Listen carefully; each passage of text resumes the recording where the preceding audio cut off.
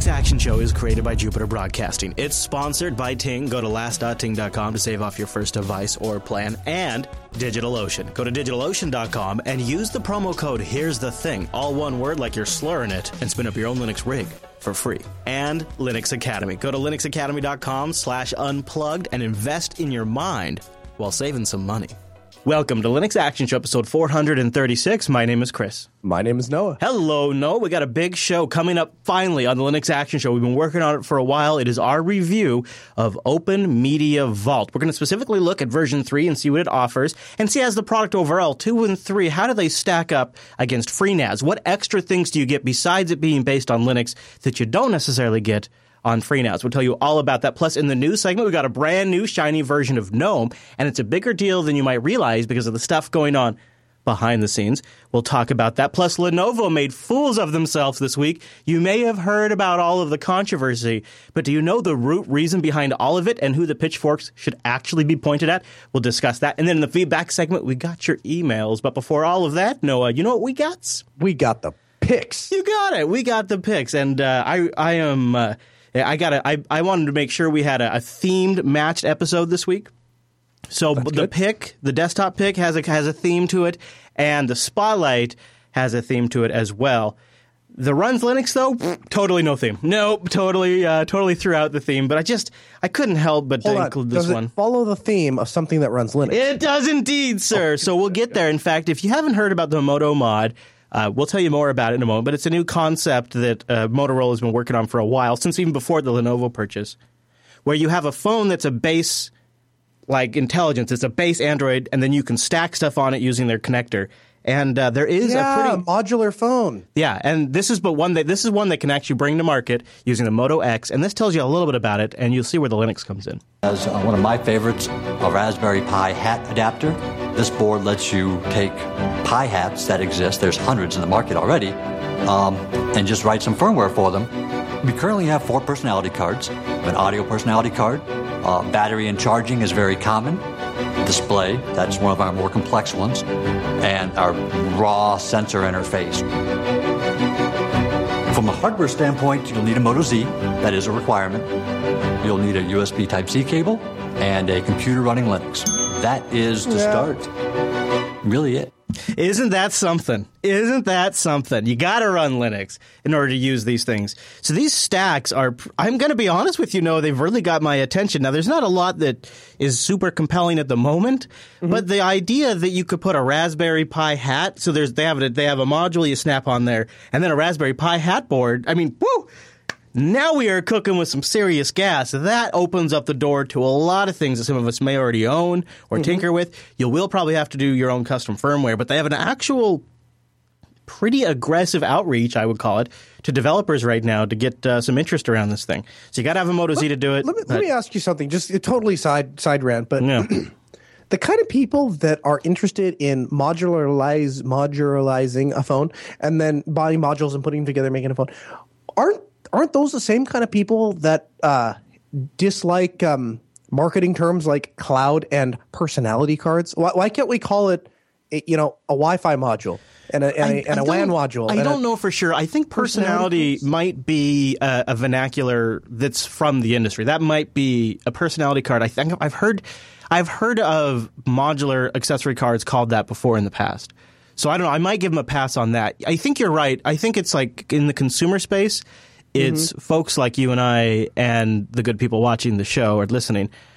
But I think the industrial space, it could be potentially huge. Sure. I'll give you a possibility. I mean, we're talking you got to start somewhere and you got to start sometime. But if you go a decade down the road, it may be damn near any workload that ever required a custom-built PC might require a custom-built phone, and you've got to be able to do that somehow.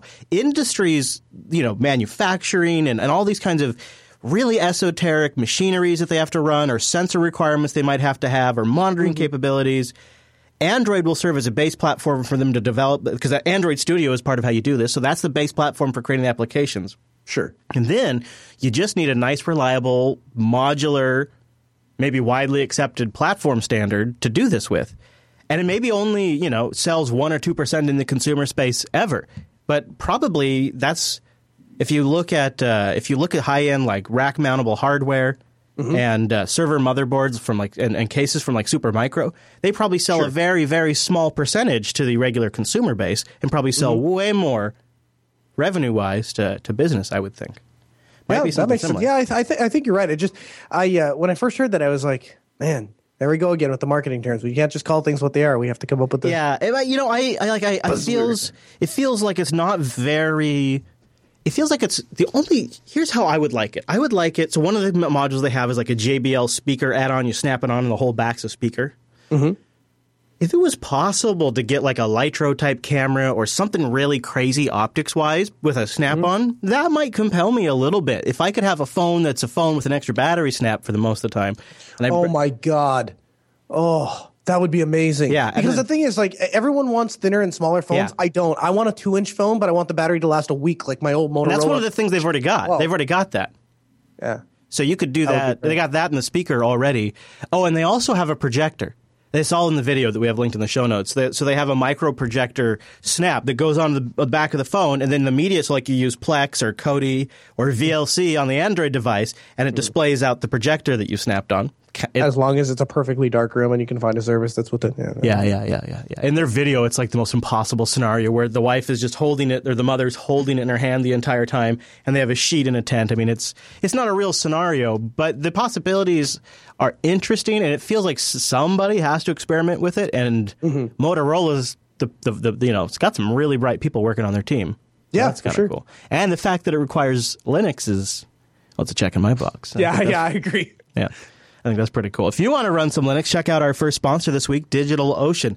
Simple cloud hosting dedicated to offering the easiest and most intuitive way to spin up a Linux rig on their super great infrastructure. All SSD for the I/O, 40 gigabit E connections into the hypervisors, great data centers all over the world, New York, San Francisco, Singapore, Amsterdam, London, Toronto, Germany, India. Oh!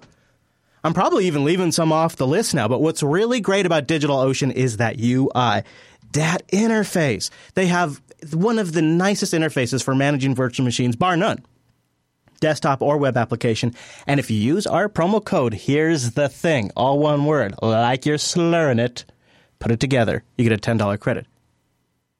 DigitalOcean has rig starting at $5 a month. Get you 512 megabytes of RAM, a 20 gigabyte SSD, one CPU, and a terabyte of transfer, and you can step it up from there, or you can use their hourly pricing. And then our promo code is really going to get you some distance because you get $10. Just use the promo code. Here's the thing, and go check them out. They have entire application stacks ready to go, or you can deploy a base system of Linux or even FreeBSD. They have block storage that you can attach. It's all SSD backed. They have an API that people have adopted in tons of open source applications, and the pricing is easy and it makes sense. There's not going to be any surprises. So if you're a server expert or a beginner, they've got something that's going to work for you. DigitalOcean.com, the secret sauce behind many open source applications that you know and love too. DigitalOcean.com. Use our promo code, here's the thing. And a big thank you to DigitalOcean for sponsoring the Linux Action Show. And by the way, quick plug for their documentation. Super good, really clean. They have pro editors. And they've just posted on the 23rd how to create an intranet with OpenVPN on Ubuntu 16.04. Obviously, this is made easier by using DigitalOcean, but there's probably nothing in here that's uniquely specific to DigitalOcean. So if you've been thinking about them, want to check them out, this might be worth your time just going there too. DigitalOcean.com. Use our promo code. Here's the thing. All right, Noah. I generally try to spend some time with each desktop app pick if I'm the one that picked it. Sometimes you surprise me, and a lot of times when you do surprise me, I end up installing them, and I still have them loaded on this machine right here.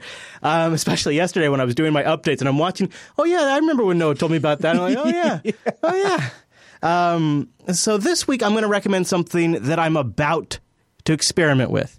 I haven't experimented with it yet, but I have gotten a lot of encouraging remarks from people that I really trust in our community about storage. So I feel really good about it, and it's pretty unique, and of course it fits in with the entire NAS theme of this episode, and it's called Greyhole. And we're going to tell you more about it in the review specifically. But Greyhole is an application that uses Samba to create storage pools of all of your different various hard drives and allows you to create redundant copies of the files you store in there. So essentially, if one of those drives fails, you have a copy somewhere else. And you can use as many hard drives as you like to be included in the pool. Your storage pool will be the sum of the free space in all of the hard drives you include. I think that's a really big deal because a really common question we get is, hey guys, can I do a system with a 1 terabyte drive, a 4 terabyte drive, an 8 terabyte? Like I got this mismatch of all these drives. This helps you specifically address this. Yeah. You can include hard drives of any size in the pool. It has per share redundancy. So each of your shares uses the space of the storage pool to indicate how many copies you want. So if you have stuff that's more important and you want to have multiple copies for one share, it's really slick. Now, it's not perfect for everything. If you have a bunch of frequently changing files, it's not a replacement for RAID 1. It's not like you don't edit. Like if you have a bunch of like documents that you edit from a share and you're changing them directly out of the share when you're in the editor and then saving them back to the share, not good for that. But if you've got a huge library of media files, if you store ISO images, if you store lots of stuff that you want to archive for a very long time, like this guy, he even though he hates Skype, he stores debs of Skype downloads. So that way he just, instead of going to Skype.com and downloading the latest deb, now he goes to the storage and pulls off the Skype deb. You store everything. YouTube videos that you watch online. I store the things that I don't trust Microsoft to make available to me when I might need them. Or Google. Yeah, because like some people, they go to youtube.com to watch YouTube, not knowing. He's probably like some of you out there. He just YouTube DLs everything and watches it offline. And so, I do. Offline media, my last line in the sand. I'm actually more and more with you all the time. This Greyhole software is pretty nice, and I plan to go into how it works technically in the review coming up. So if you're curious how they pull all of this off, I did some digging. And I'll explain it in the review coming up. However, this is a great opportunity to just take a whole bunch of drives that you might have laying around and get a whole total storage space while still having redundant copies in case there is a single failure. So it's called Greyhole at greyhole.net. And, of course, we have a link in the show notes. So what do you think of that? That's kind of neat, right? That is really cool. I think I want to do a full deep dive in a separate episode where we just review that. I am going to talk about it a little bit in context with our OpenMediaVault because it is applicable to the review. But I kind of want to also dedicate an entire episode on it. And also be sure to check out in the show notes what Greyhole is not good for. There is a notable list. It's nothing that I didn't really just kind of quickly summarize, but it's probably worth checking out. And I also have that linked in the show notes if you guys are curious about that. So now in our Spotlight section, I want to talk about some opportunities that are coming up very soon for you to learn more in person about storage and about networking and all of the topics that we're going to cover today. So probably the first one coming up is the Open Daylight Summit this next Tuesday, September 27th, 2016, as we record this. I will be there with Wes from Linux Unplugged on Tuesday, and we will be walking around and talking and doing interviews and trying to wrap my head around what is going on with software-defined networking. What is Linux's role? How far along is this beast? I have a strong sense that there's like this just barely exposed subculture going on in Linux right now where a lot of super amazing things are happening in software-defined networking. But I don't really have good insights on what those are. So on Tuesday, I'm going down there. I'm going to try to wrap my head around this. I've already got like 6 or 7 interviews lined up with the folks that I'm going to talk to that are really experts on this stuff. So I'm going to learn from them and then come back and probably talk about it on a future episode of Linux Unplugged. Now, while we're talking about Linux Unplugged, since Wes and I are going to be out next Tuesday, which is when we normally record Linux Unplugged, we're going to try something a little different. And there has been a fantasy that I think every Linux user has thought about when they first switch to Linux or when they're trying something out. And it's, damn it, I wish there was just a number I could call up and ask somebody my Linux question and get it answered. In fact, we've even fantasized about like somehow connecting a mumble room with a phone bank where people could call in. I actually had the rudimentary part of that set up because I thought I was going to need it for the Switch to Linux competition back in April. Then as it turns out, we didn't end up that. The culture, as we got into it, I threw it aside. But so we have the start of that. Since we're going to be out this Tuesday, Noah's going to step in to cover Linux Unplugged, and he's going to run a segment, or basically the show is Ask Noah. He's going to open up a phone line where you can call in and ask your Linux questions live on the air, and Noah's going to be there. And if all goes shows as planned. We'll also have the Mumble Room there, our virtual lug, full of experts on many different topics. And so if Noah can't answer it, there's a damn good chance one of them will be able to answer it or help do further research or something. So it could end up being a hell of a resource for people if you have time to act. Of course, it'll be streamed live. Go to jupiterbroadcasting.com/calendar for that. And Noah, do you have a number ready for people to call in and leave a voicemail? Yeah. Or the voicemail is not active yet. I can give you the number though, and it'll be. I tell you what, it'll be by the time this episode. Exactly, by the time the episode posted, it'll be all ready to go. We're going to give heavy preference to the people that are calling in live, and I already have started a stack of people that have some questions. Everybody that's been getting in contact with me over the last week that said I have these questions, I've been telling them, hey, keep it until Tuesday. Call in, ask the questions there. Yeah. But yeah, I'll have that number for you. We'll get it. In so the feedback the concept being, if you can't make it live, we will have a voicemail line you could call and leave a question there, and try to keep it under 2 minutes or 3 minutes, absolute max. And I know that sounds short, but when you're on air and you hear it back, you would be shocked at how long a 3-minute voicemail. So the shorter the voicemail, the more succinct it is, the more likely it'll get played on the show.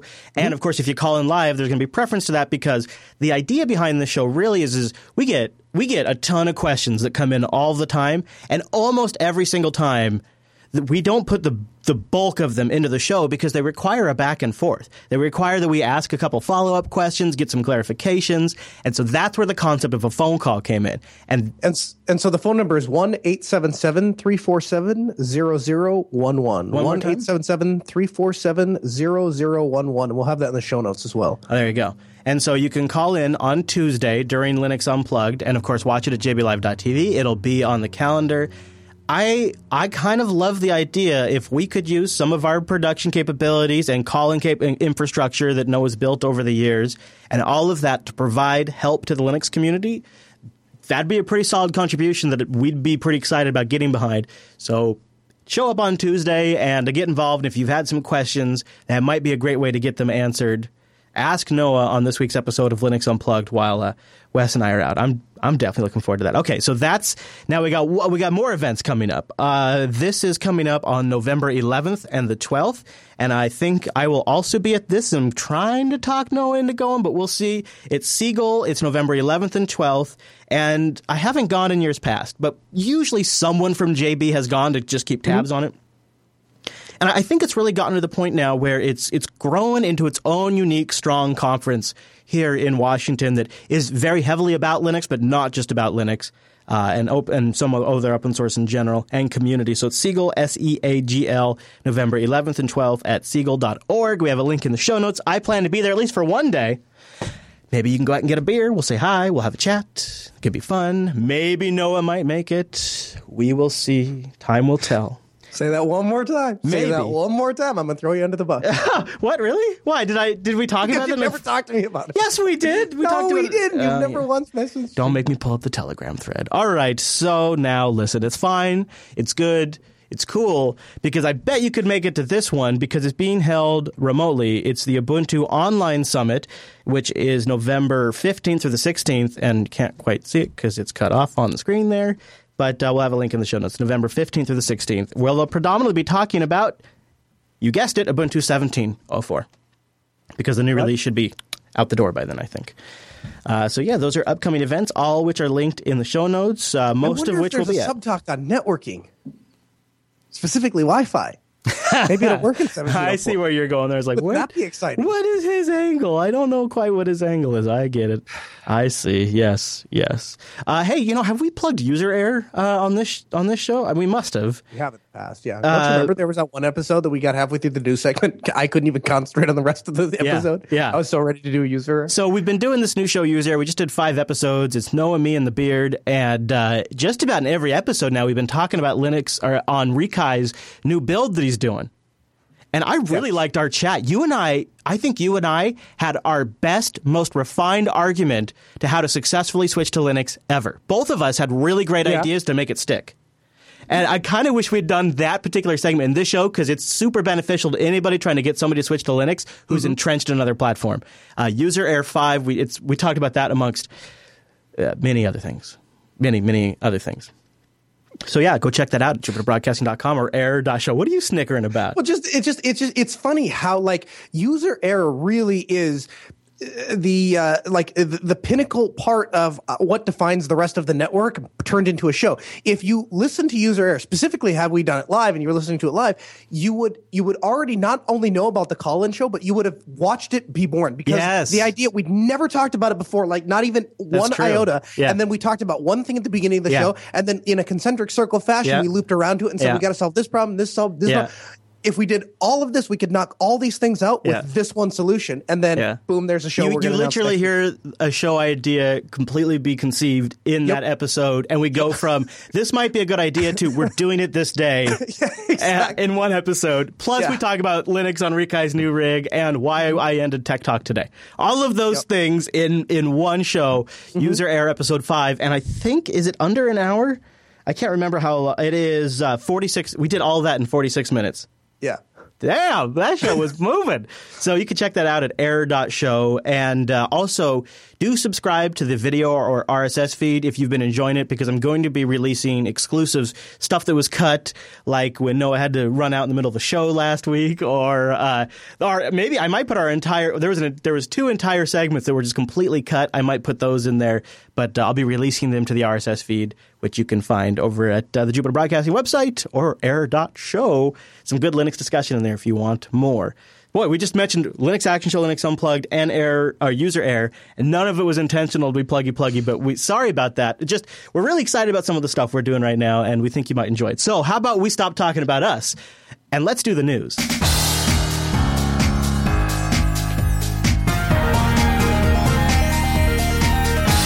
The news in this episode is brought to you by Ting.com. Everybody, wants to go to last.ting.com, las.ting.com, get $25 off your first service month or your first device.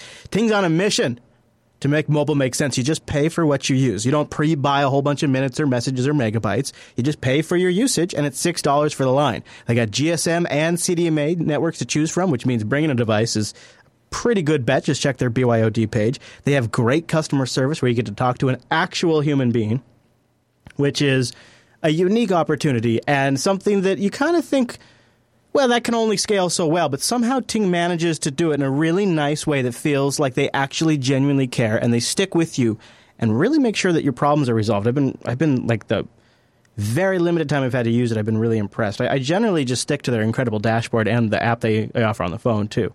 I like that they have the dual networks, so when I travel around, sometimes that's really nice to leverage that with the Nexus. And, of course, the account management tools from a small business angle, or if you have multiple devices, are just really nice. They also have great prices on devices that you can buy directly from Ting unlocked, like the Ansitel A392, $63. No contract.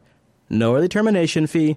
You own it. They got, of course, the internet phones going up for crazy great prices. They got a bunch of mid-level and high-level Android devices. Oh, that Moto G4, $180. Nice. That, I got to say, the 5C is also $180 now. The prices have come down with the new release of the iPhone. And, of course, they got the Moto X, the Nexus, the OnePluses. Check them out. Go to last.ting.com and buckle up if you're in Centennial, Colorado. I'm now officially jelly. That's the next stop for Ting Internet. Ting Internet's coming. Centennial, Colorado. And I know we got some listeners there, so... Oh, man, I'm so jelly of you now. I cannot imagine the kind of prices and speeds you're going to get. So check it out. You can get more information if you're in that neck of the woods at Ting's blog. Just start by going to last.ting.com, and a big thank you to Ting for sponsoring Linux Action Show. Last.ting.com. So Lenovo really stepped in it this week.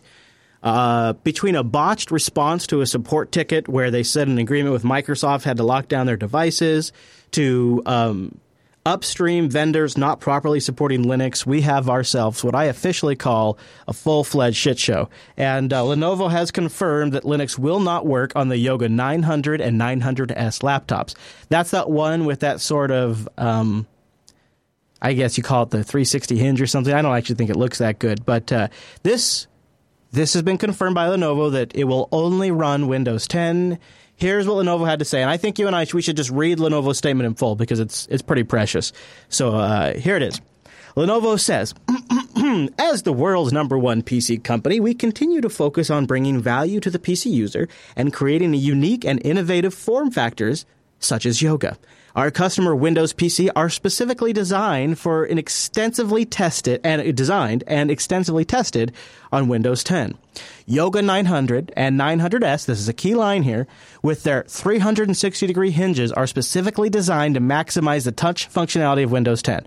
Our Yoga design requires very specific, complex, and unique drivers that require even greater amounts of testing to ensure class-leading performance with Windows 10. To support our Yoga products and our industry-leading 360-degree hinge design in the best way possible, we have used a storage controller mode that is unfortunately not supported by Linux. So somehow, they claim to support their innovative 360-degree hinge design, they've configured their storage controller in a way that doesn't support Linux. Obviously, that's wrong, but we'll get to that. As a result, it does not allow Linux to be installed. Beyond the controller setup limitation, other advanced capabilities of the Yoga design would likely not work with current Linux offerings. Lenovo does not intentionally block customers using other operating systems, such as Linux, and is fully committed to providing Linux certifications and installation guidance on a wide range of suitable products, and they're listed here at this support page. So first they come out and they said, well, our agreement with Microsoft, because it's a signature PC, has us lock it down. And that was like, are you talking about Secure Boot? What are you talking about there? And then Lenovo comes out with this official statement where they say, well, to support our innovative 360-degree hinge, we've configured our storage controller such that it's incompatible with Linux and it's too fancy for Linux to support, which was really kind of an odd thing to say, that it just sort of made people double down on the criticism. And then the problem really caught fire when people on Reddit and on other sites managed to hack the Lenovo Yoga 900 in such a way that they were able to enable ACHI mode in the BIOS.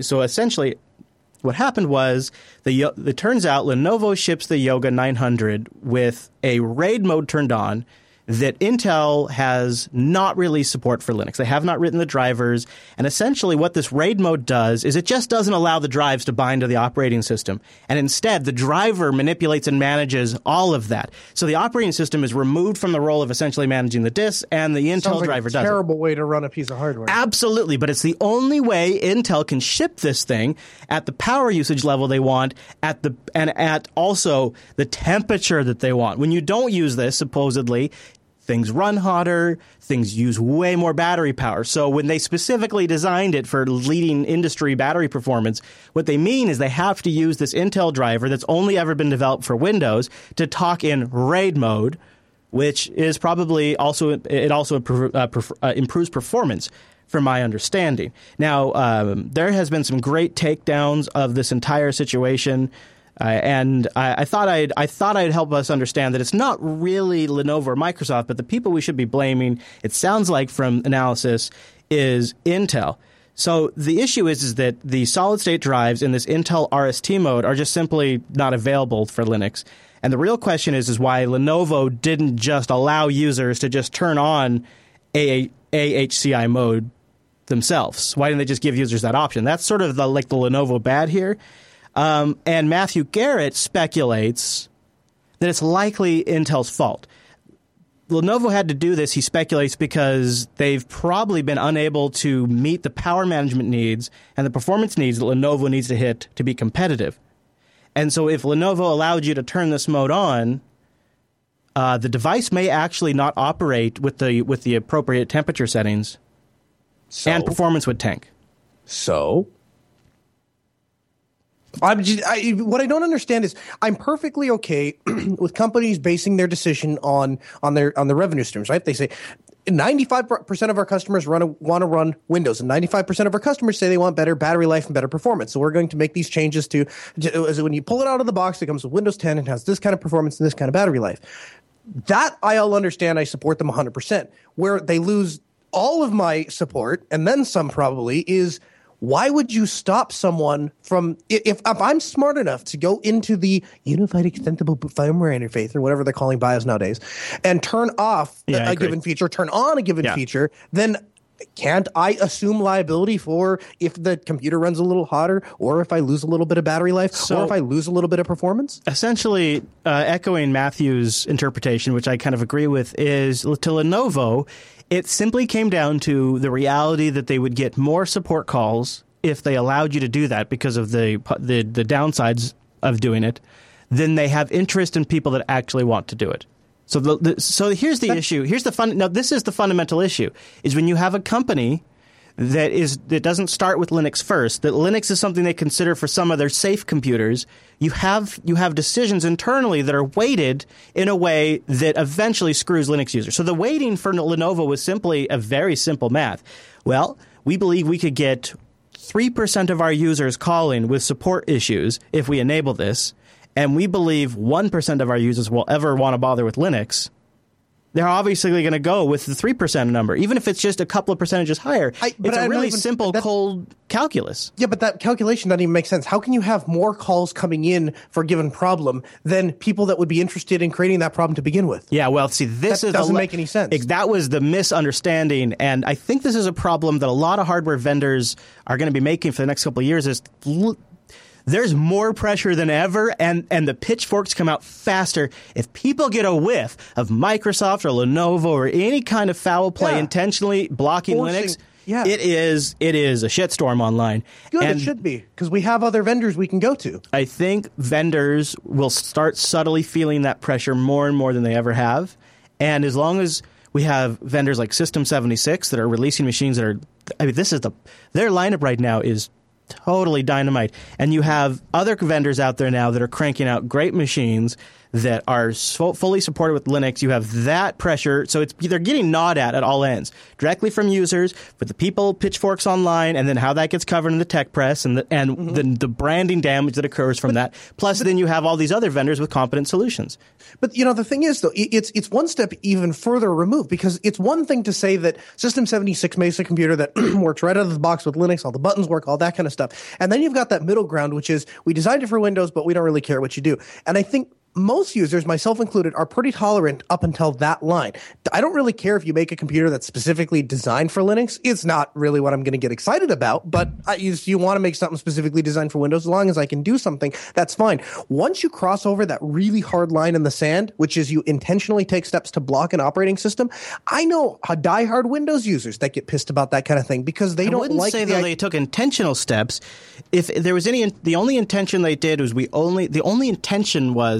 we only have to think about Windows 10. This is a Windows 10 product.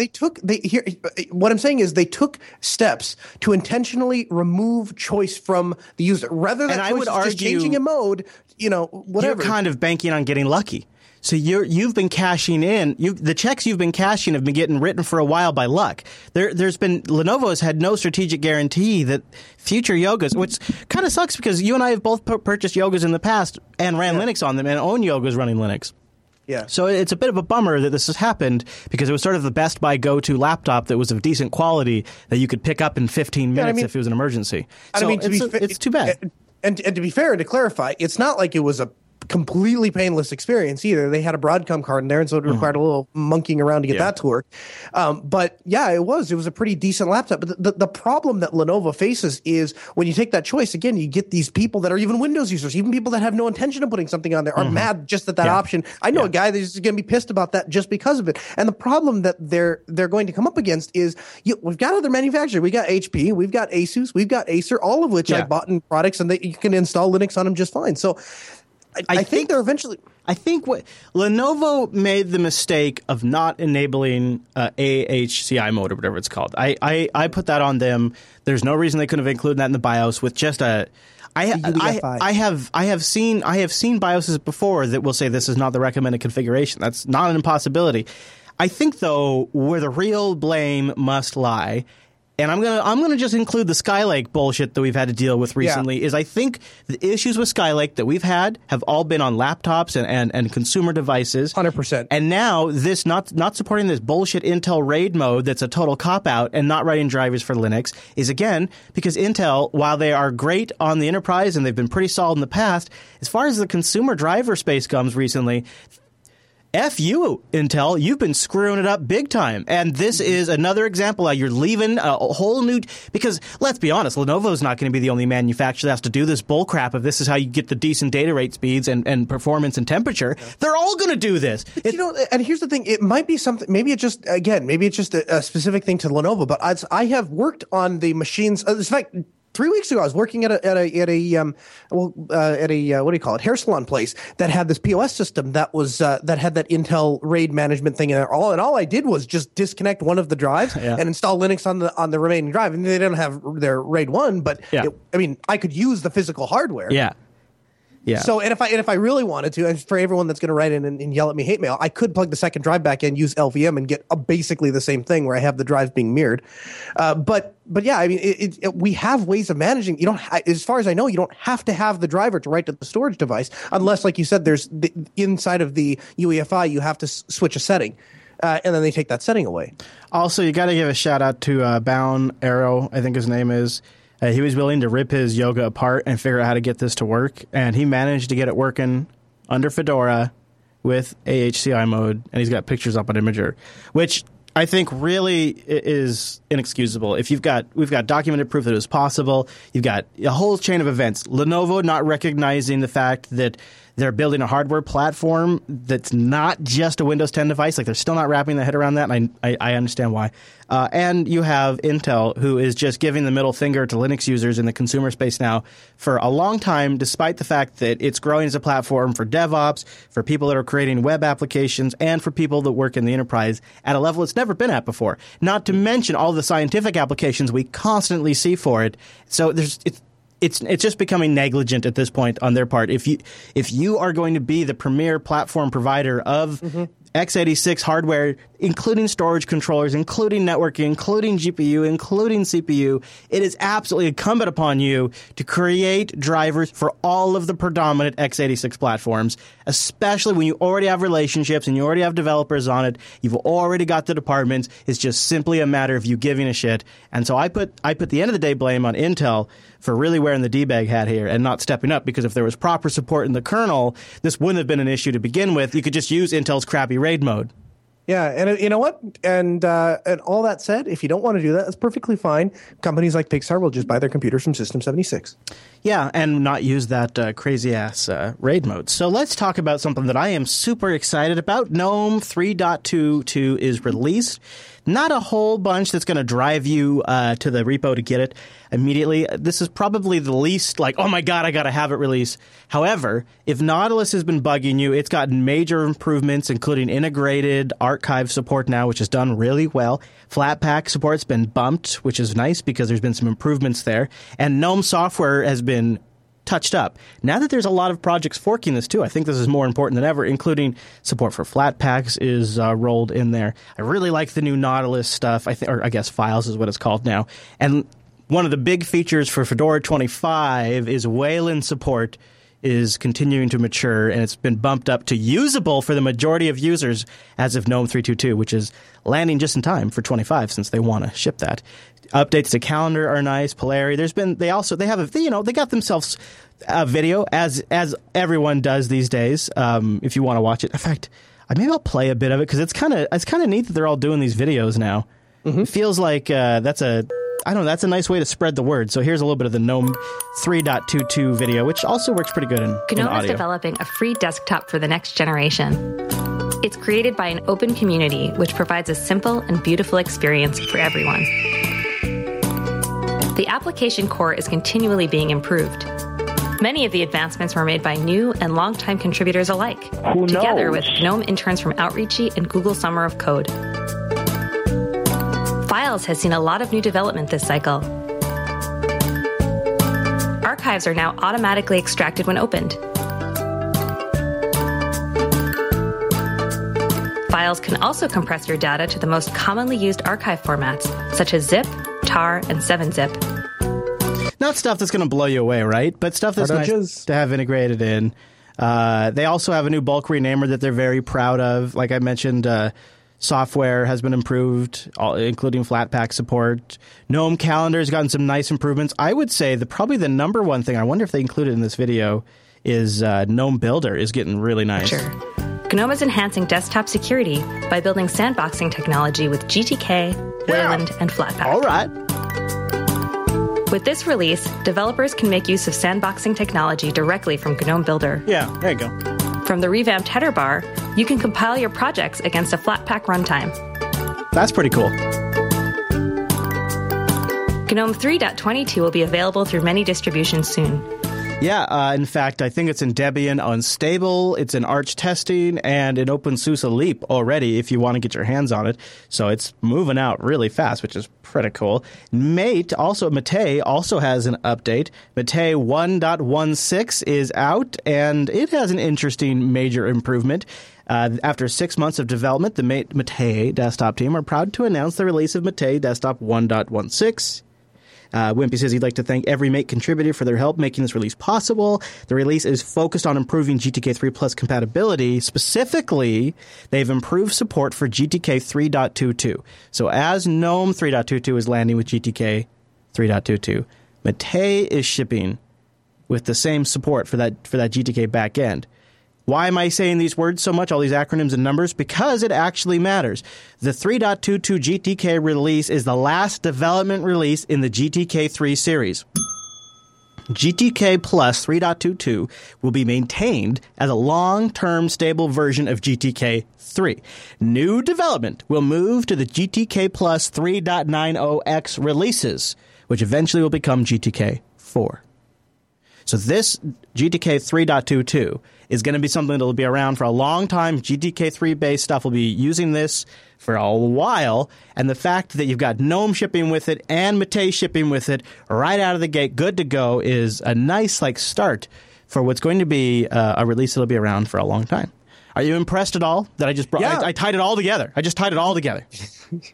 Yeah, no, it's really cool. I'm actually am in the process of redoing my workstation downstairs, and I think it's going to go. It's kind of a big moment in my life. I have been sticking with Fedora 1, 2, 3, 4, 5, all the way up, and I think the next time I redo my workstation, which is now, I just got the new drive in, and I think I'm going to put Antergos in. I know. What? I know. So I was doing a bunch of research the other night, and I was looking at a couple different things. But the problem is if I was just doing Noah and Altispeed, where I was managing a lot of Red Hat servers and stuff like that, then Fedora still kind of makes sense. But ever since that split around Fedora 15, Fedora is no longer like the next version of Red Hat, where it's kind of its own thing. That path has been widening, and it's become less and less, and it's been less and less valuable to me for managing Red Hat servers. And at the same time, that's been happening, Antergos is being such a central part of Jupyter Broadcasting has been becoming more and more important for me to understand how things work. And so now I found myself, I have a laptop that sits on my desk, and its purpose is to run Antergos, and I figure things out on it, and I'm like, well, why am I doing all this stuff on here when I have this 6 display set up in front of me that's not running, So I think that's going to get redone, and as a result, I'll be switching my primary desktop. Wow, the big multi-display beast! Yeah. Wow, man. Well, that'll be really interesting. So, not Elementary OS, not Ubuntu LTS, but Antergos. Well, I wanted networking, and fair enough. Elementary is great, but I didn't have the best experience on more than 2 monitors. Be honest, are you enjoying GNOME more these days? Oh, I've never. You preferred Unity for quite a while. Be honest. Come on. That's not true. That's not true. I liked GNOME from GNOME 3 from day one when it was released. When everyone else was like, I want a minimize button. Yes, I thought you were Mr. Unity. No. It's got a bar. It's got a thing. And I do like the bar. But the only thing I liked about Unity was on more than 2 monitors. Unity has some cool things about multi-monitor support, which is kind of neat. That said, the only reason I started using Ubuntu and Unity was because at the time I started doing it, I thought that was the best chance I'd have at switching other people over to Linux. These days, I'm not putting people on Unity and Ubuntu. I'm using put them on Mate. Let's say, yeah. So why didn't you go with Mate? That seems like that would have been your choice since all of your clients are. Yeah, 2 reasons. One is because Mate is one of those things where there's really nothing left for me to learn. If I can do it on Ubuntu base, it will work on Ubuntu Mate. Second thing is I have a tremendous amount of I have a tremendous amount of what's the word? Trust in people like Wimpy to deliver a high quality product. So I don't feel like I have to constantly be on the front edge and make sure that everything's working. I follow what you mean there. Yeah. And then last of all, the thing I don't like about it, two things I don't like about it. One is I've gotten too used to hitting a single key and launching something. And Gnome Dude just wasn't really doing it for me. Yeah, and me Snaps too. just wasn't quite doing it. And then the second thing is, and I do this all the time, I right click on an icon and then I want to launch a new instance or a new window. Yes. And I can't do that in Mate. I can't open a new window or a new incognito window in Chrome or whatever. In fact, I was trying to do that today when I goofed up that camera thing. I was trying to open and I had to open Chrome first. Then I have to open an incognito window. Then I have to go back and close the original one. And so little things like that I just prefer no. Plus the extensions are really cool. I have a lot of extensions I really like. Yeah, I keep going back to it because I like that it's distribution agnostic. Yes. And I like that they don't have the same level of attention to detail and love and care that Elementary's Pantheon desktop does. Mm-hmm. But it's close enough that it doesn't trigger my OCD and distraction like, oh, gotta fix. I can just, get it out of my eyesight and it just does its job. Sort of like Unity really does, too. That's sort of what I liked about Unity the most, is it was just sort of distraction-free. When it has networking. That's really interesting. So is that the build that we talked about on User Error, or is that a different? No. Oh, yeah. No, that's the build we talked about in User is the one I'm talking to you on right now. Which is looking good and solid, by the way. That does have Ubuntu Mate on it. Just a quick side note, people that have been wondering why Noah's video and audio all of a sudden starts looking and sounding a lot better. We've made a bunch of behind-the-scenes improvements. We're always working every episode on trying to make the show better. And sometimes, like, we're surprised that you guys notice because we do it every week. There's little things we do, but sometimes we do something, I guess, that's bigger than we thought it was, and we got a bunch of people asking why Noah looks and sounds so much better. I think that was User Error 4, where we talked about the hardware and software setup that's making all of that. 3 or 4? Mm-hmm. Okay. Yeah, 2 or 3. It was one of the first weeks. In fact, I think it was 2, because I think that was the episode I was so excited about doing. Okay, well, one of the nice things in that show is that all of the topics are broken out in the show notes by minute, so you could just look at that and find it if you are curious about it. And, of course, all Linux, all open source, no Windows, no Mac. It's pretty awesome. So, that's worth mentioning, don't you think? No, I agree. It's like, go listen to User Error 2, you'll understand the snicker. Oh, man, if you listen to the whole... Actually, starting with User Error 1 is the show where we had the fight about it.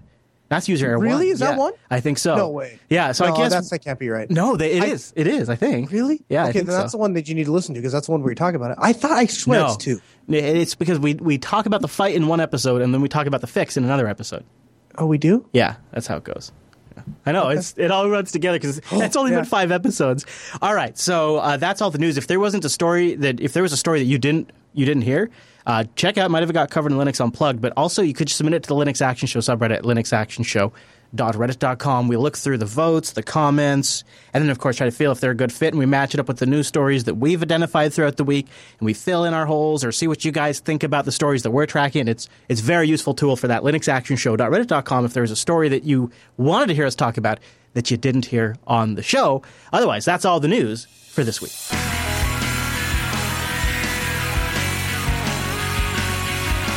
I've been working on this review for a while, brewing it around, chewing on it, mulling it like a piece of clay on a spinning thing where Patrick Swayze is standing over me, watching me work on the OpenMediaVault. I've tried it on different hardware, and I'm here to report my results. And Noah's been kicking the tires as well, so we'll give you our look at OpenMediaVault 2 and 3 and where it stacks up. But first, I want to mention our friends at Linux Academy who made this segment possible. Go to linuxacademy.com/unplug. This is a platform to learn more about Linux, where Linux itself is the core focus. It's not one of the things they do, it's what they do. The entire technology stack around Linux, things like AWS and Azure included with that, OpenStack obviously, but all of the fundamentals. You get study tools and learning paths to put you down a direct kind of content path that is planned by instructors for specific career tracks. They have course schedulers for your availability. They have labs and exercises to give you hands-on experience. They have instructor mentoring available and a community stacked full of Jupiter Broadcasting members. It's a great way to learn more about something you hear on this show. linuxacademy.com/unplugged, and a big thank you to Linux Academy for sponsoring the Linux Action Show. So this is kind of silly. I got a full disclaimer up front. I have a goal in my new Lady Jupiter Studio setup that I am slowly building over time to use 100% Linux. And so by that definition, and it's something that I want to do just for the show, but also as sort of a benchmark as which to test these Linux solutions by. And in this vein, I've chosen to look at OpenMediaVault. I have a FreeNAS server here at the studio. I really like FreeNAS as a product. I've paid my own personal money for the times that I bought a FreeNAS Mini. IX Systems does sponsor TechSnap and BSD Now. And they are now the company. They weren't originally, but they are now the folks behind FreeNAS. They've taken it under their umbrella to maintain it and improve it a lot.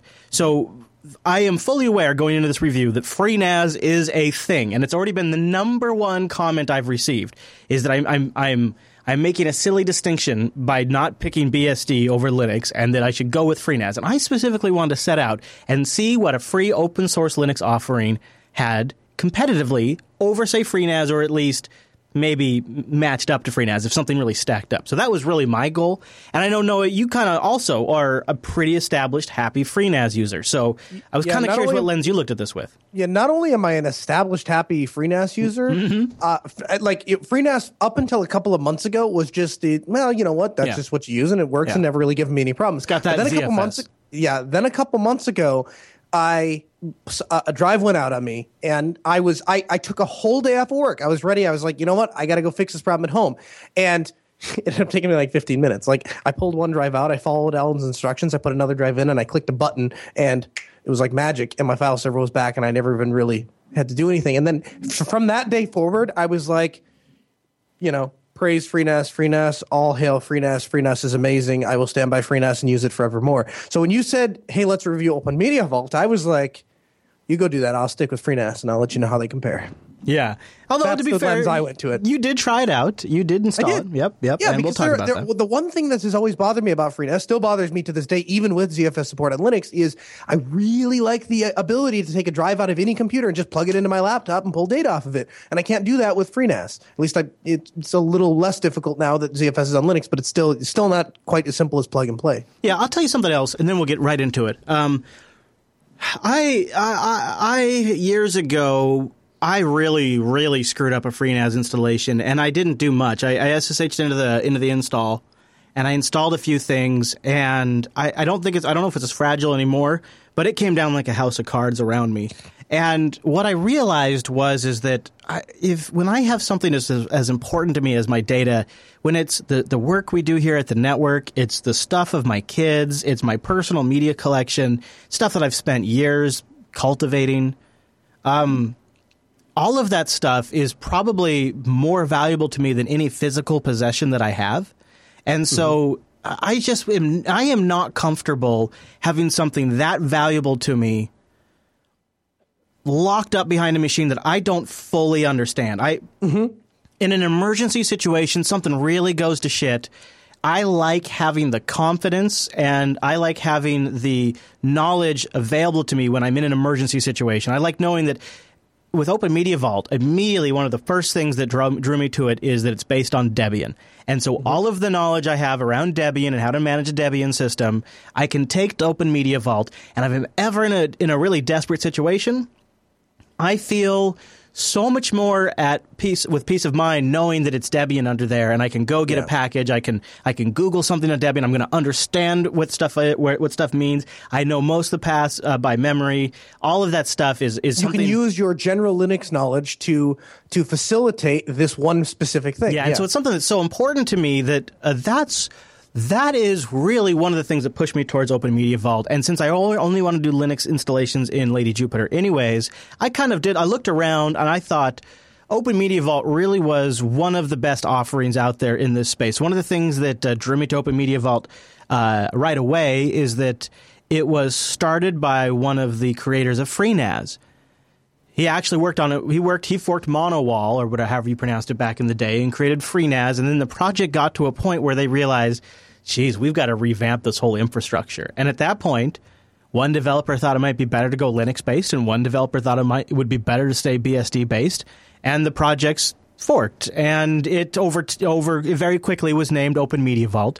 And so its heritage is in FreeNAS, which was appealing to me as someone who's had a FreeNAS server now in production for 2.5 years that's been running flawlessly, which is all the proof in the pudding right there. And I thought, okay, well, that's a great product. And this guy was one of the people that originally created it. And it's based on Debian. So we got two versions to really look at. There's the release stable version, the one you should be using on your hardware, and that is OpenMediaVault 2, 2.x. They've just recently revved it, and it's based on Debian 7. There's another version in development. It's been in development for a long time now, and I've gotten some good feedback from people we know in the community that are using it, and they're using version 3, several of them actually, with quite a bit of success. And so I decided to also go with version 3 for my primary testing, although I did look at 2. But I went with version 3 because it's based on Debian 8, and get ready for it, the big difference for me with Debian 8 is it comes with systemd. Yay! And as crazy as it might sound to some of you out there, that's actually a feature for me because that's my knowledge set now, is the systemd world. The Arch boxes and the Ubuntu boxes I all manage are systemd. And so to have my NAS server also be systemd is a big advantage. Plus, Debian 8 was actually released since my kids have been born. And so it was also sort of felt a little more modern, something I'd be more likely to get packages for and more current documentation. Nothing wrong with Debian 7 at this point. And if you're really going to use OpenMediaVault in a serious business production environment or somewhere, you probably should look at version 2. But for testing, and I believe it'll be released very soon, I decided to look primarily at version 3. And there's some pros and cons there. And I think for you, did you end up primarily spending time with version 2? Yeah, because 3 would not work for me. Yeah, tell me about 3. That. Well, so I started with, I told Riz, I said, I'm going to try this on a spare box. And so he said, this is the version I'm trying, go ahead and download it. So I downloaded the ISO, wrote it to a USB drive, plugged it in, tried to install it. The install went just fine. But when I got done and I booted, I couldn't get a DHCP address for my DHCP server. I thought, well, that's weird. Went back and statically assigned an address and still couldn't talk to the box. Went back and used the 2x version. That works just fine. And so I'm not sure if maybe my network card wasn't compatible with 3 or something was weird, or maybe I got a weird ISO. I don't know. But I was sticking primarily with 2, and that's actually where I spent the majority of my time, except for I was able to get, I think I used 3 for, I downloaded the Pi version, Raspberry Pi version, and installed it on a Raspberry Pi. So let's talk about that in a moment. I want to do that separately. Sure. So yeah, version 3's been in development. Consider that because it's a moving target, which means plugins might get created for it, and then something changes and the plugins have to be updated. There's not as many plugins yet for version 3, but the major ones for me, like ZFS and Plex and a few others I'm going to talk about, have been. So let's take a moment and talk about version 3. I've got it up here on the screen if you're watching. It has a very nice interface comparative to the current version of FreeNAS. In fact, I like it better than FreeNAS's current interface. FreeNAS 10 will have an entirely new UI, so that all changes. But they have really nice system information built in right here. It gives you so you can see my current uptime is 30 days, 20 hours, 23 minutes, and 16 seconds with a really low load average. This thing's not working very hard. And it's currently running version 3.039 of OpenMediaVault 3. And on the left-hand side of the UI, you have your split section. You have your system settings, your storage settings, your user group, and your user management. And I have not played a lot with the user management, but I know it's an area you looked at, Noah, and we're actually kind of impressed with over, say, FreeNAS. Yeah, so you had talked about how you had botched a FreeNAS installation a couple of years ago by screwing around under the hood. Well, I botched FreeNAS installation. Yeah. So I botched a FreeNAS installation where I had set it up for this client, and they had a what they were calling the public drive, which is where everyone was dumping stuff, and then they had like accounting drive and marketing drive and HR drive and stuff like this, and they didn't want anyone from any of the other departments to be able to access those specific shares. And so I went through the FreeNAS installation and set up the drives as I thought they were set up correctly, the user management as I thought it was set up correctly, and then it was revealed to me a couple weeks later that is, if you SSH into the box, they could get to those other directories, even though the user management was basically by share, and I had to go back and change it and stuff, and it kind of threw me for a loop a little bit. And one of the first things that stood out to me as OpenMediaVault is when you create a user, that user and their permissions seem to follow them across the shares. And again, I was only played with it for a couple of days, so if I'm wrong on that, I apologize. But that was my impression of how it works, and so it was much easier. and part of it was, I think that they just have less options available to you. And so like there's in FreeNAS, there's, do I add this permission to the directories recursively or this? And in OpenMediaVault, there's just a couple little things. You check them the way you want and click OK, and it's done. So it seems like it's a better choice for somebody if you're just getting started and you've got a smaller group that you're working with and you just kind of want to get them up and running. Or some home shares and just want them to work for everybody.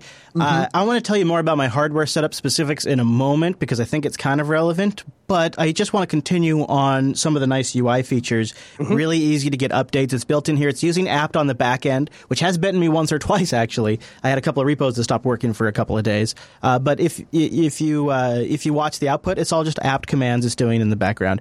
The plugins are really easy to add. The OMV-extras is where all the goodies are. That's where you get your ZFS support. That's where you get Mono. That's where you get Greyhole. That's where you get Plex. There's a bunch of different plugins, and more are coming out for version 3 all the time. Some of them don't work for whatever reason at this moment. I would blame the fact that it's in beta. Like here's Emby, for example. This is definitely one I want to try out.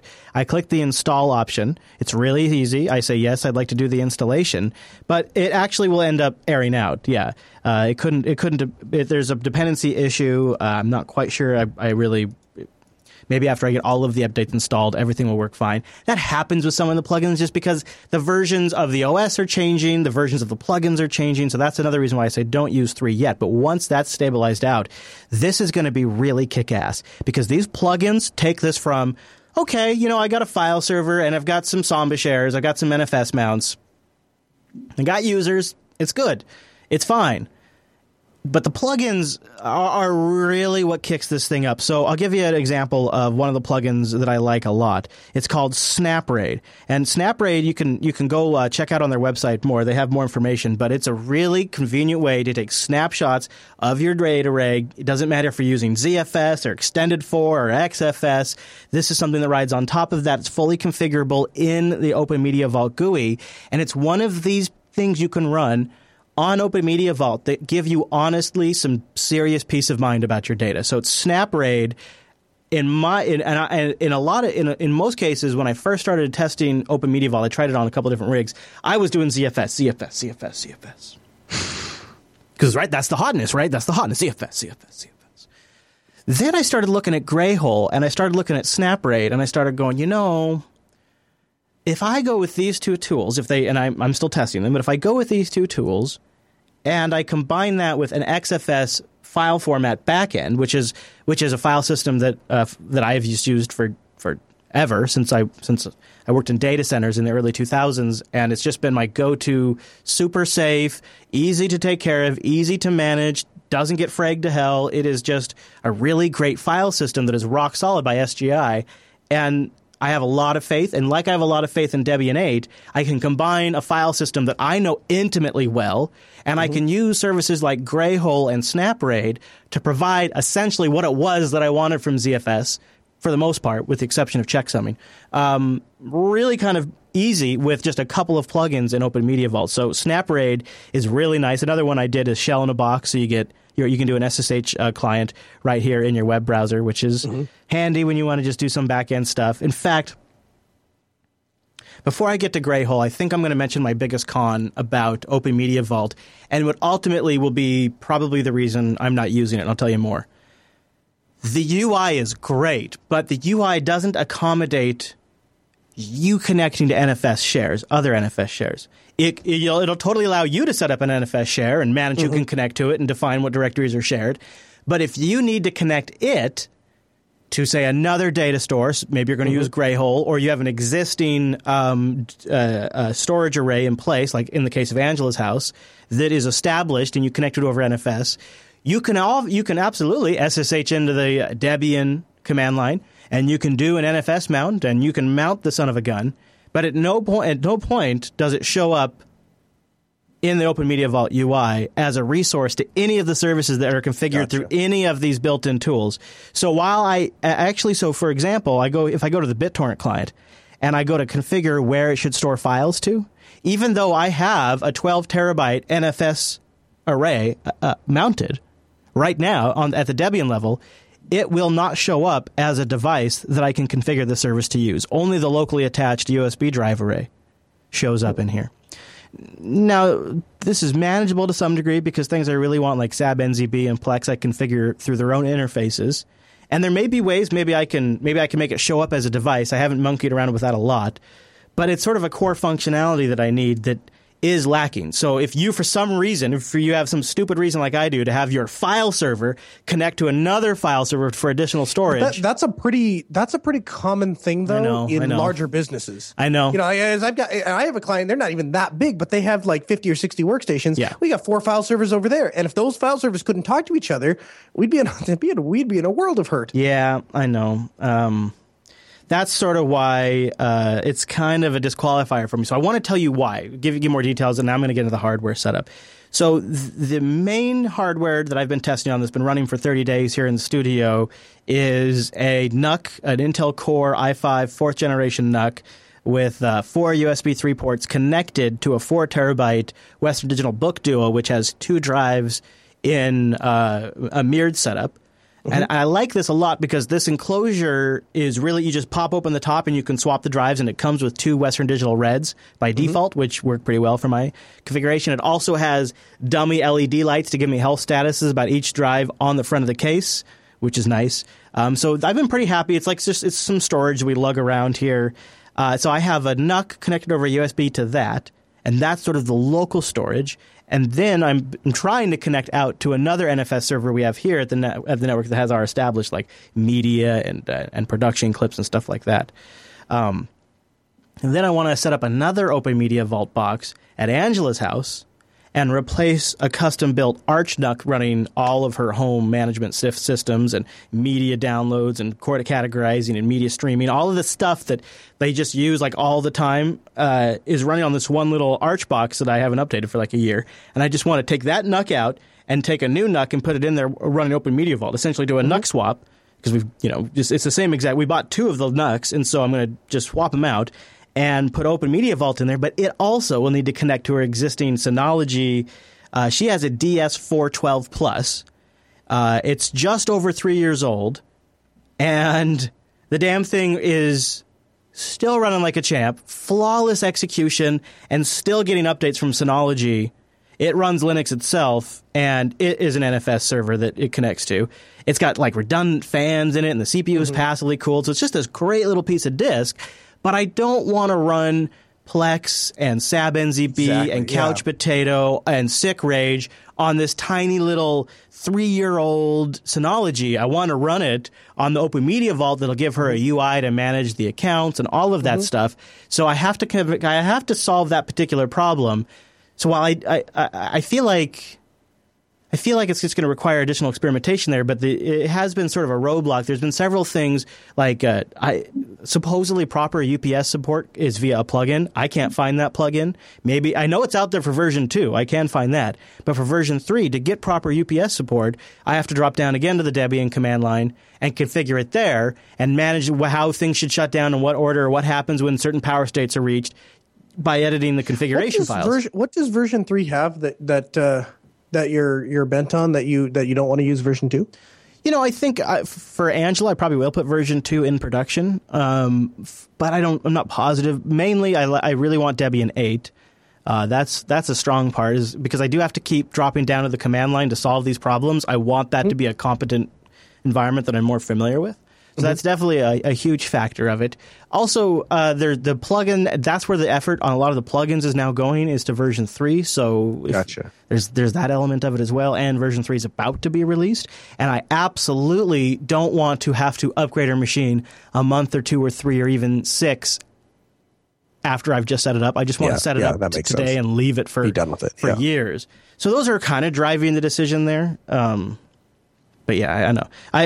Here's what I want to do is I want to use these different NFS mounts, and I want to combine it with Greyhole. And the reason why this is really nice is Greyhole is using a bunch of really cool Samba stuff on the back end. Essentially, it is a VFS module for Samba. And it's pretty neat. You define the storage pool by listing the paths of all the different disks you want to use. And then when the files are added to Greyhole Share's landing zones, the Greyhole daemon moves those files to 1+, for redundancy, to all the different paths you've defined in the storage pool. It then replaces the original file in the landing zone with a symbolic link pointing to one of the copies created in the pool. And then Samba is configured to use opaque symbolic links. What are in fact symbolic links to the shares appear as just normal files when you view the share as a user, so you don't even know they're symlinks because Samba is configured to hide that element from you. And if one of the drive dies, it does periodic re-indexings and just updates the symbolic link after a few minutes with the version pointing to a good working copy.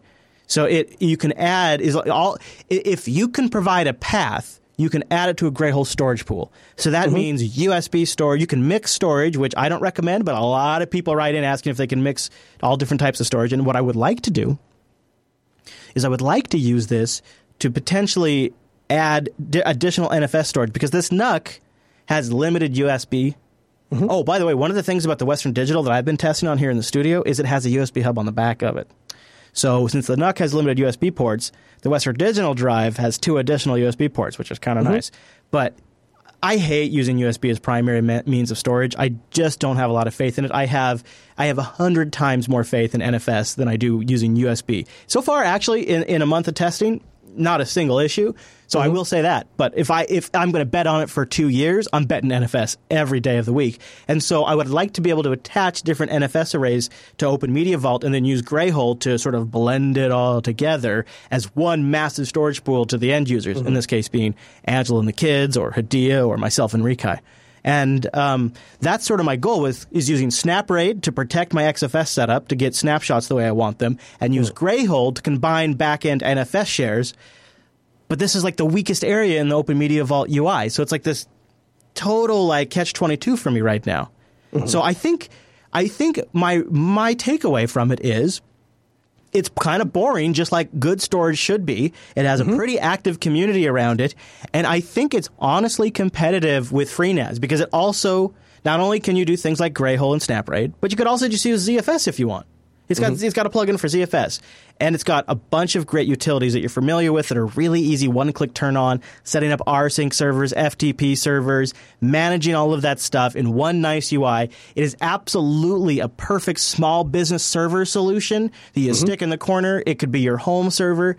And if you, like me, want to do on Linux-only setup, I don't really think you're losing a lot by choosing OpenMediaVault, especially when version 3 ships, over FreeNAS. I don't see a big feature gap here, and I'll take the Linux-based Debian solution over FreeNAS most of the time. The only thing that would weigh me towards FreeNAS at this moment in time is it's an industry-proven product that has a great company behind it and hardware you could just buy, set up, ready to go right now that's reliable, which is going to be a winner for years. But if OpenMediaVault keeps this up, there is some serious momentum that's going to build here. And I think it's at the stage now for me personally, at my personal systems, that it's seriously considerable. So I'm going to deploy it at Angela's house and run it there and watch it. But for myself, and specifically for Lady Jupiter, the hunt goes on. I continue the hunt. I'll tell you one thing I don't want. Why does Lady Jupiter need to be able to talk to other NFS shares? Well, here's what actually Lady Jupiter has a totally separate problem. I don't want a whole bunch of external storage at all with Lady Jupiter. What I was thinking about is getting a case that could fit a bunch of disks. That's something that's small that I could put under the seat.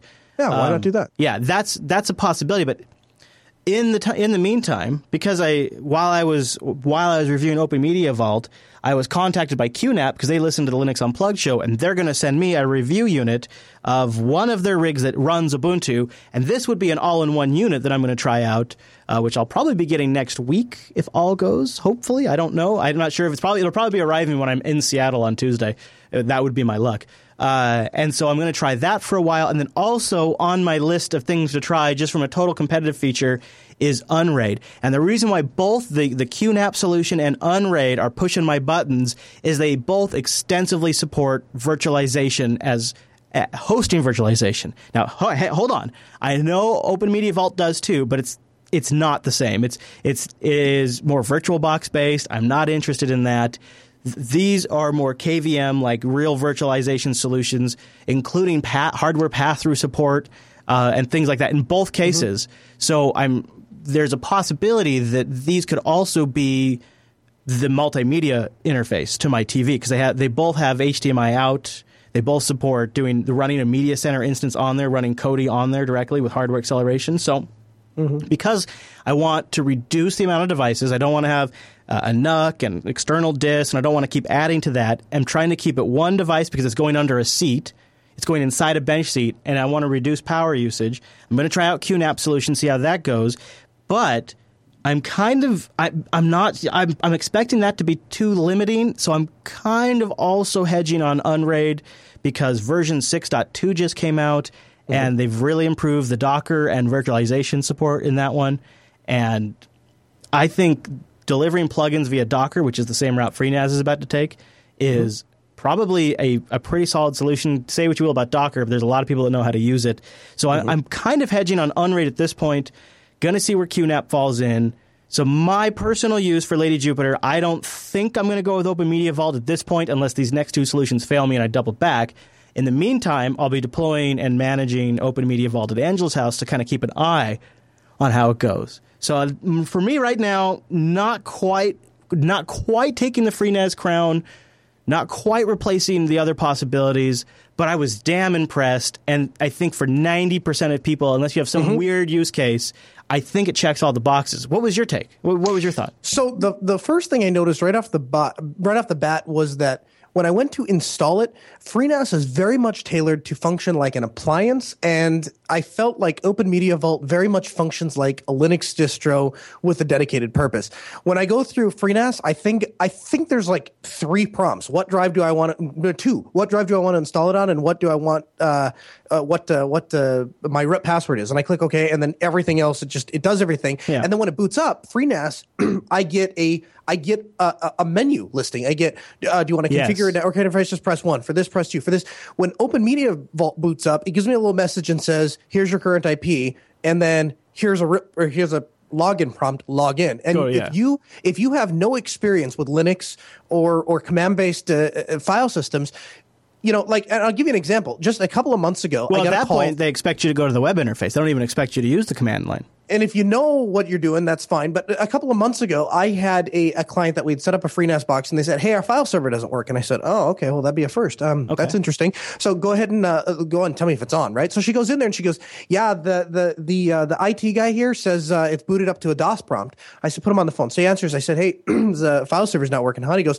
"Yeah, it's just sitting at a DOS prompt." And I said, "Okay, it says the DOS prompt. What does the DOS prompt say?" And he says, it says, and then he's reading me all the options. And I said, "Well, hit, 1, tell me what the IP is." He said, "Tell me what the IP is." Okay, fine. So, "Well, it looks like it's up." I'm like, "Have you actually gone to look and see if you can access the shares?" And he goes, "Well, no, I just came in here and plugged a monitor into this box for the first time in a couple of years and noticed it was sitting at a DOS prompt." And I'm like, "Okay, just leave it at the DOS prompt. Don't worry. It's fine. That's how it always is." And he goes, "Oh, okay. So it runs DOS?" I'm like, "Yeah, it runs DOS. Don't worry about it." Oh my gosh. So he goes, "Okay, fine, right?" But even having no CLI experience at all, clearly, he was able to tell me what the IP address was. Yeah, the menu prompt system is nice.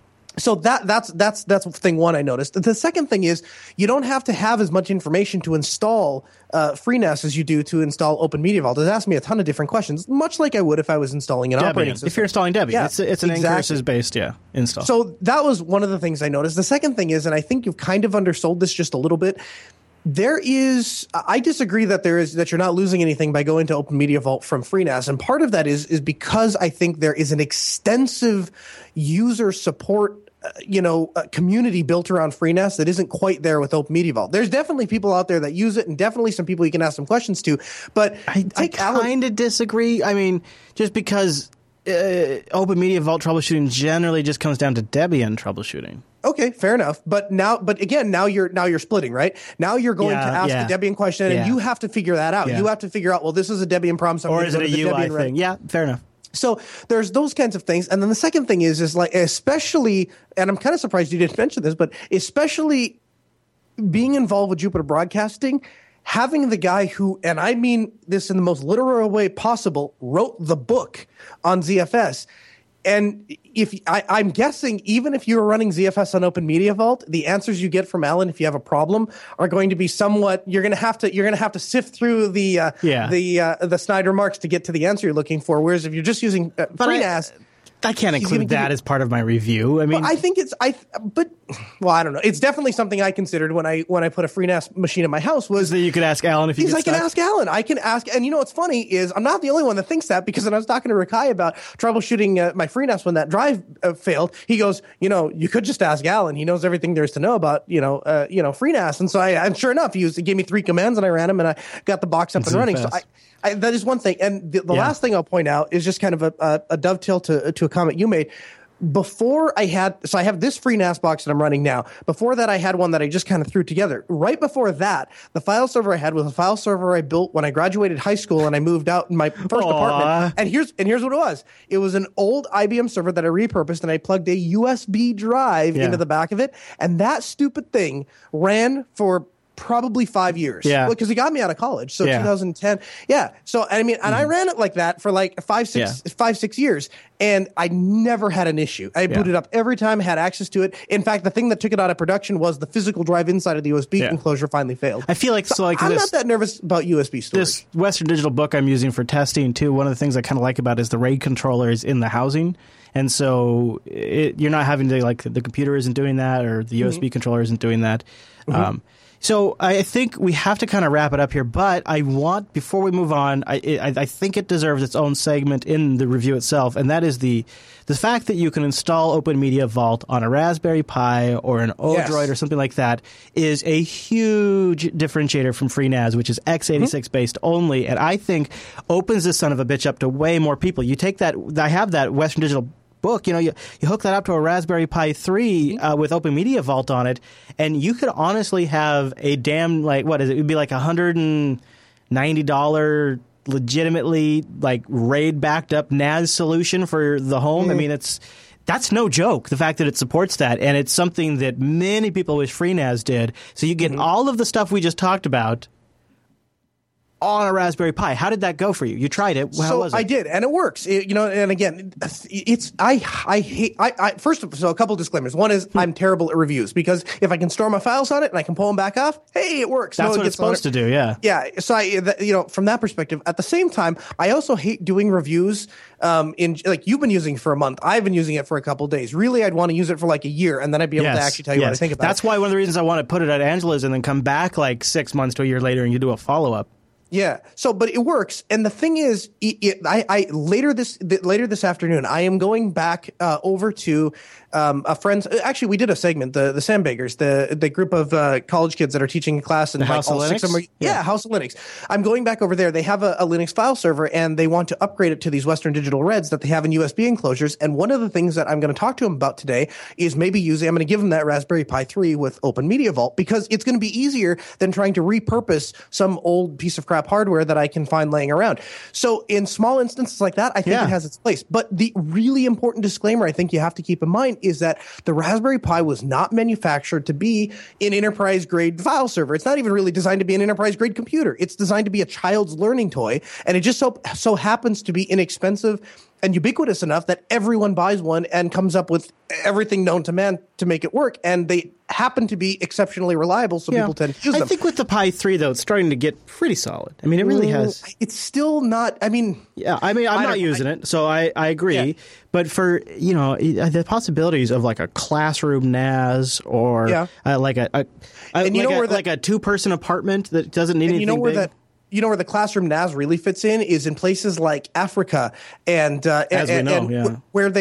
what happens is they can't actually leave a file server inside of an IT room because it will get stolen. So the teacher has to take the file server home. Remember the other thing that was explained to us. Noah and I had a conversation with a gentleman who's deploying equipment in these areas, and he says the other problem is that the power gets cut off all the time. So you need something that's not a power hog, so that could run off a lithium battery while the power's out for a bit. And so when you have a file server that's turning on and off all the time, sometimes the power comes back on, and the server isn't turned back on, or it's surging for a while. So it's something like a Raspberry Pi that could have a low power disk attached to it could be huge. But I still am coming back to if a USB drive connected to a NUC makes you nervous, having a USB drive plugged into a Raspberry Pi as your file server. That's why I'm doing the Odroid. That is a recipe for a disaster. That's why I do the Odroid. I'm kidding. Yeah, I agree. Actually, Odroid is probably a step up, to be honest with you. If nothing else, here's one more. I'll give it one more attempt, then we'll wrap it up. Here's another reason why I think it's a badass method. Picture it, Noah. You ready for this? It's 3 years down the road. Alta Speed is all OpenMediaVault everywhere. Every major client that will listen, you've switched OpenMediaVault. It's powering media displays, all Linux everywhere. And now you got new hires coming on and they've never heard of OpenMediaVault. You give them a Raspberry Pi and a USB hard drive and you say, take that home, kid, come back. That is a good point.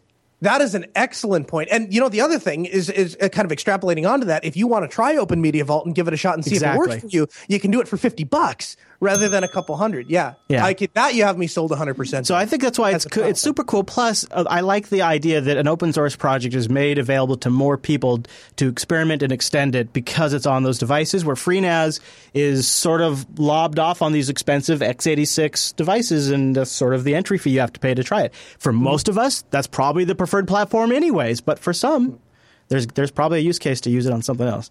It is super hard to review something like this, so check back in later on. We'll probably do a follow-up at some point if you guys want it. Leave a comment maybe at YouTube or at the Linux Action Show subreddit, or send in an email and let us know if you'd like a follow-up review, because it's kind of hard to tell if you guys do people really care about this kind of stuff? I mean, it's a file server. Do you want to know what it was like a year later, 6 months later? Let us know in the comments what time frame you think is appropriate and if you would actually like to hear it, or if covering it once is good enough for you. But hopefully you found something useful. And I would say at the end of the day, when you're considering a file server, be it FreeNAS or Unraid or a pre-built box, I'd say you're doing yourself a disservice if you don't at least try out and take a look at OpenMediaVault. They've got something special there, and version 3 looks like it promises to be better than ever.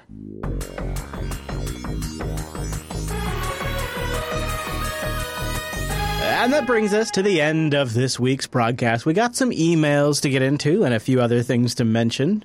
Like System 76, as a matter of fact. System 76 are the creators of machines designed, born to run Linux. We were talking about that Lenovo shit show earlier this week. This would be an example where you don't have to worry about that kind of thing. And remember I was mentioning their lineup is just crazier than ever? The Bonobo workstation just got an update. This son of a gun now has GTX 10 series configurations with a dual GPU option. Holy crap. And 120 hertz refresh rate on the screen. Unbelievable. With 6th generation Intel processors, up to 5 terabytes of storage. The derived configuration in this thing is worth visiting the System 76 page alone. You want to see something incredible, check it out.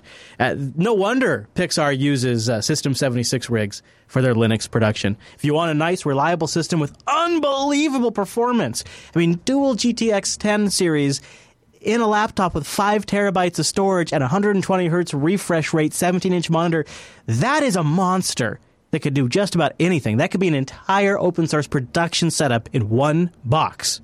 Of course, I got a whole range of machines, laptops, desktops, light and portables, all-in-one desktops. Check them out at system76.com. Oh, look at that. Look at that. Is that 2 display ports? That thing? HDMI, 2 display ports, and dual Ethernet, a lot of USB 3. Oh, man. That thing's a monster. You have Bonobo envy. I really, really do. If the price of Bitcoin gets up to like $900, you're like, can we just have a rally on Bitcoin? Anyways, let's get to the mail. So, how do you suppose, Christian, or how do you suppose you say this first one? Christarian? What do you think? What are you going to go with? Come on, Noah. What are you going with? Come on. K-Dog. Oh, what a cop-out. All right, K-Dog writes in about the proper use of a touchpad. He says, hello, guys, or she. My question may be silly, but I'm trying from a year or more. I've been trying for more than a year to find a proper way to use and configure my trackpad on GNU/Linux.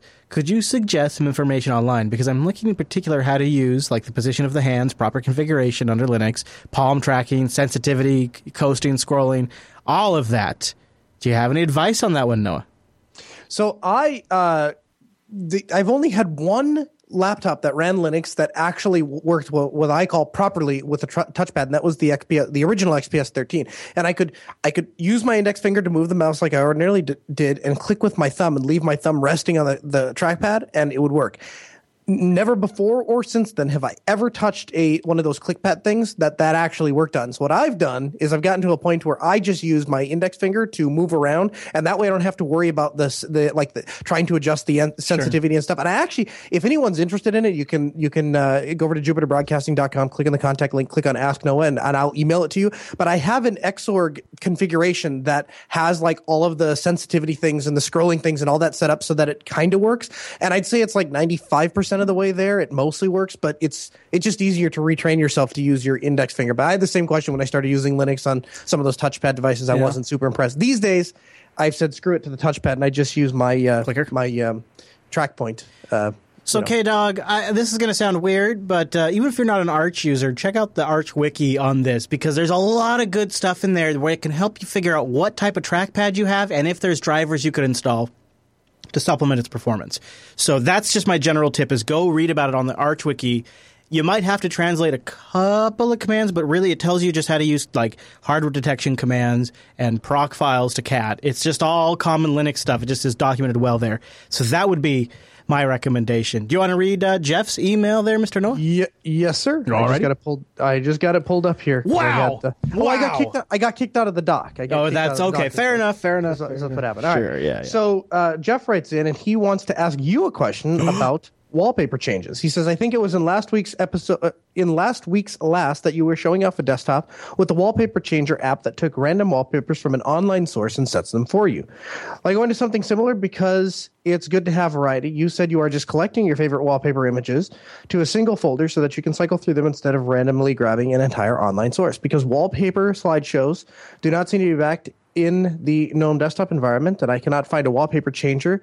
Like, I am instead using a script, which is running in the background and changes the wallpaper every 10 minutes. I don't know if it's shared already with you, but here's the script I use for changing wallpaper. Cool. And then he includes a bash script. So if anyone out there is interested in changing their wallpapers via a script rather than an actual utility, we have that and made it available to you in this week's show notes. Yeah, and you know this. I do use Variety. That is the name of the application I use. Yes, I do. It was an app pick that Noah picked a while ago, and you go in here and you say, download from these sources: wallbase.cc, Flickr, wallpapers.net. You can set some configuration settings, like I have mine. It adds a clock to my desktop, which is nice, so you can see there's the time and the date. And it's very zen because of the backgrounds I've kind of zeroed in on. So it actually makes for an extremely nice desktop. And then to kind of complement the backgrounds, I have a transparent GNOME bar here at the top, which becomes solid if I maximize one of my windows, so it all kind of matches, but otherwise remains transparent. So it all really kind of fits together quite nicely. One of the other things that's really cool to play with, if you've never done this, is play around with blurring your background. I'll just do for experimentation purposes. I'll set a heavy blur. It makes windows pop. Yeah. It actually helps you focus. Is the term you're looking for? Kind of, sort of, yeah. Yeah, well, because one window's in focus, then everything else is out of focus, so it makes that one thing that's in focus stand out a lot more. Not to be a lens nerd, but bokeh is technically the effect of how the lighting and things look. The quality of the blur. Yes, yes. But you get the idea, and it's actually a pretty slick effect that I sometimes like to turn on when I'm doing like screenshot demos and things like that, because it helps your eye focus on there. So Variety runs in the background, and every now and then when you get a humdinger, you just right-click on it and you say Add to Favorites, and you say, this is where I want you to download all the photos. This is where I want you to save my favorite photos. And I just populate a folder there, and then I picture the next time I reload this machine, instead of installing Variety, I'll just copy that Favorites images folder, and I'll just have a bunch of great ones to pick from. Sure. And that's great. I think I have it changed like every 45 minutes or half hour. So if you watch from beginning to the end of a show, you might see my background change at the from the end of the show. But I like it a lot. So yeah, was it Jeff? There you go, Jeff. It's that is Variety. But thanks for sending your bash script too. Now, if you have a question, don't forget you can ask Noah on Tuesday. Call him 1-877-347-0011. JBLive.tv is where you can watch it. If you call in, please mute your stream. You got to mute your stream, otherwise you get the radio echo effect. Just the same thing, because there's a compression delay. So it really messes with you when you call in. So call in, mute the stream. Will they be able to hear the stream when they're on hold? I don't think so. That'll be tricky. If I have a little bit more time, I can make that happen, but I don't. The way it seems really hard to pull off without some serious plumbing. It is. Yeah. So keep that in mind, but I think this could be a great if this was something that took off and the community wanted to help us, I could really see this becoming a thing, but we're going to try it out while Wes and I are out. So we'd love to have you participate. Again, it's 1-877-347-0011, and that phone number is listed in the show notes too, and you can find when it's live at jupiterbroadcasting.com/calendar. Just like this here show. We do it live on Sundays. You can get the time in your local time zone there at the calendar. You can follow that guy on the Twitters. He's what? What are you? At Colonel Linux. Oh, weird. Just like that in the lower third there. I am at Chris LAS, and the network is at Jupiter Signal. And you can probably figure out the separation there. I do personal tweets and sometimes network stuff, but the Signal account is really network news, announcements, live shows, releasements, all that kind of stuff. Oh, my Spider buddy's back. Spider came out to see the end of the show. Mr. Spider came to send us off. Don't forget your comments, your news stories, projects you want us to talk about. All much appreciated at linuxactionshow.reddit.com. And grab those RSS feeds to just get every single episode. When we put it out, you'll find them at jupiterbroadcasting.com. Okay, everybody. Thanks so much for tuning this week's episode of the Linux Action Show. And we'll see you right back here next week.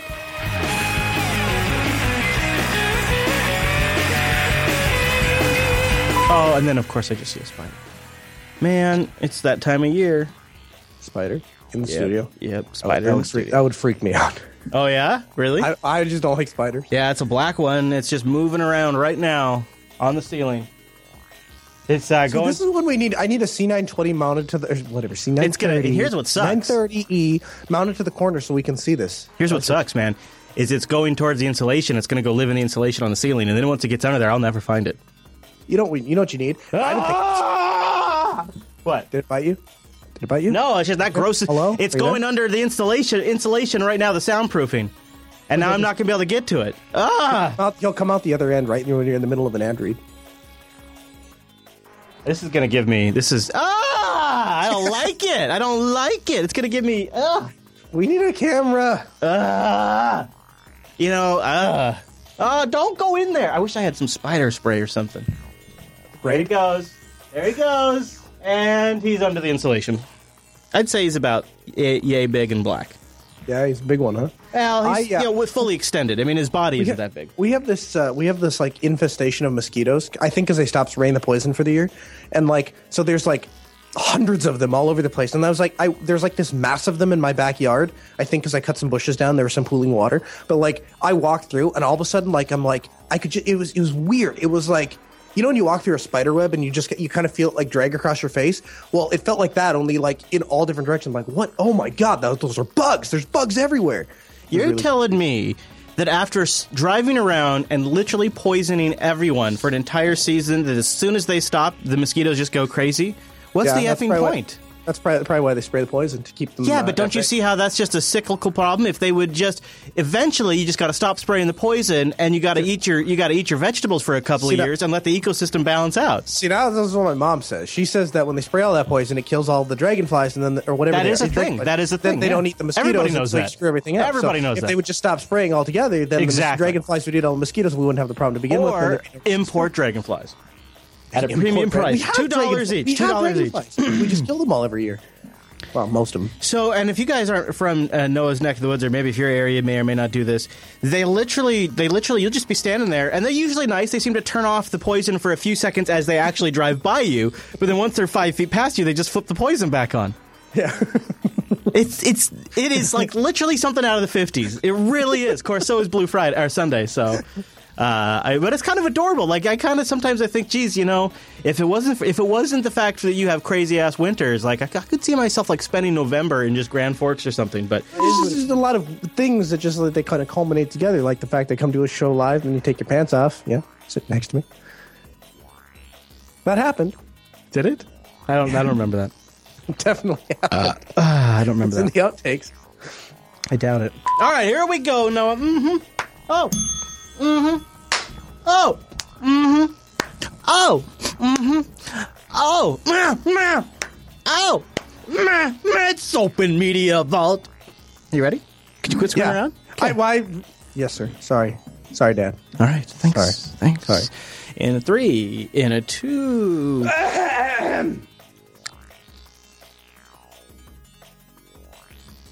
Hey, good? Oh, he went back underneath. Do you realize the first part of the spider thing isn't in the show? Yeah. So now nobody's going to have any idea what you're talking about. Yeah. Spider-Buddy's back. Wait, what do you mean he's back? Here, He's I'll do never a out. thing that Rikai could put in the outtakes, okay? I'm going to put a thing in the outtakes for Rikai. You're planning the outtakes? This seems cheesy. I'm just helping him set it up, dude. Give me a break! Okay, you ready? Noah! There's a spider in the studio, and it's crawling out right now. There you go. See? Ooh, Now they'll know what I was talking about when it all comes together in the end.